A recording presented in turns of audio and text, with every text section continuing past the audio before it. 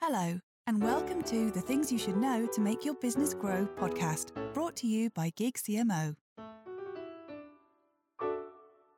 Customer focus is the difference between surviving and thriving.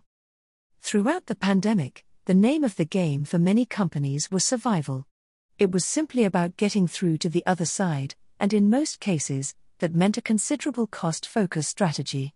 However, post-pandemic, we're getting our heads back in gear. Businesses don't just want to survive, they want to thrive, and the key to that is a customer focus. Regaining confidence post-pandemic. Many businesses that survived the pandemic did so because their CEOs and business leaders clearly understood. The situation sharpened their thinking in many ways, resulting in a better cost focus than ever before.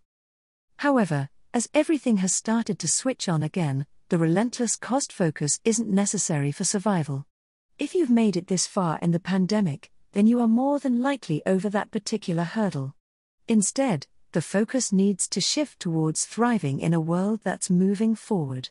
That doesn't mean not having a clear cost focus, and it certainly doesn't mean letting costs run away from you, which they can easily do. However, it does mean having less of a myopic view of your business. Cost focus might have helped you hunker down, but it won't help you grow, so alongside it should now be a prominent customer focus as well. The role of cost focus. You don't need us to tell you that a strategic and controlled approach to cost is essential, and bringing customer focus front and center doesn't change that. Keeping overheads down or under control is always crucial.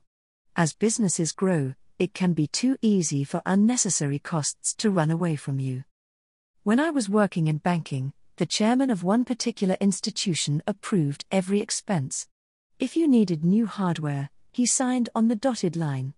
That was probably a bit extreme, but he knew from previous experience how quickly costs could go awry, and he was vigilant. It was also a very successful, customer-driven organization with record profits. It's not specifically about keeping overheads down, but about being intentional about the situation that you're in. Why is customer focus important? Customer focus needs to run through your business organically, making it either easy or difficult to achieve, depending on your company culture. It's also something that most companies need to work at to maintain as they grow. That culture stems from the chief executive officer and the senior leadership team. Customer centricity is essential because it's the reason for your business's existence. It's the reason your customers came to you in the first place. It's the foundation for customer loyalty. As you grow, maintaining that focus will also help channel your ideas about how your product and/or service will evolve, whether it's responding to customer wants and needs or anticipating new ones.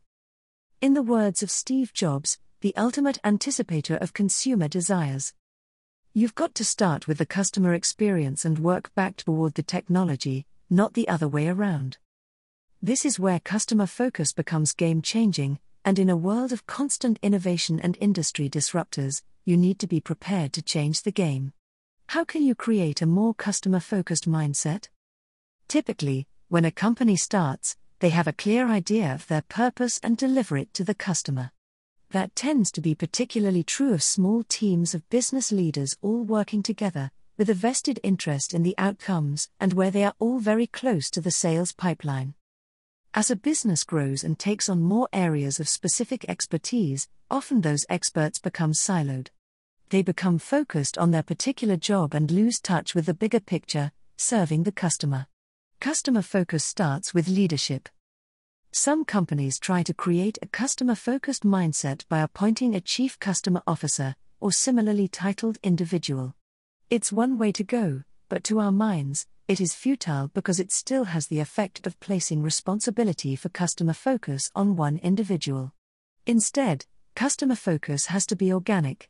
If a business is to grow, all C-suite leaders, CEO, COO, CFO, CMO, CTO, must bring all their decisions back to customer focus. Changing company culture.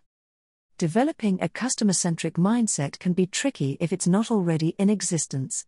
One of our clients began the process by asking teams how they had embraced customer centricity each week.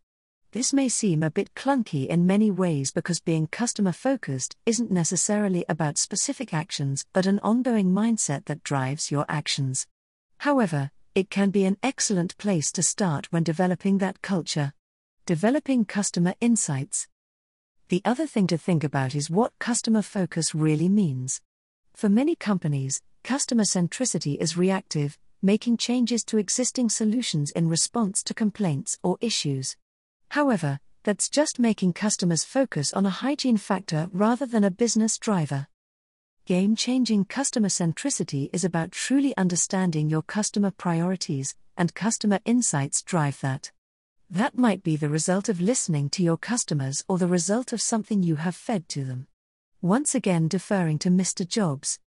It's really hard to design products by focus groups. A lot of times, people don't know what they want until you show it to them. The point is that when you understand your customers, and non-customers, know what they're looking for and what's driving them, that's when you achieve radical change, strengthen, or develop your value proposition and take your business to new heights. If you like this episode, please like, share and subscribe to our podcast.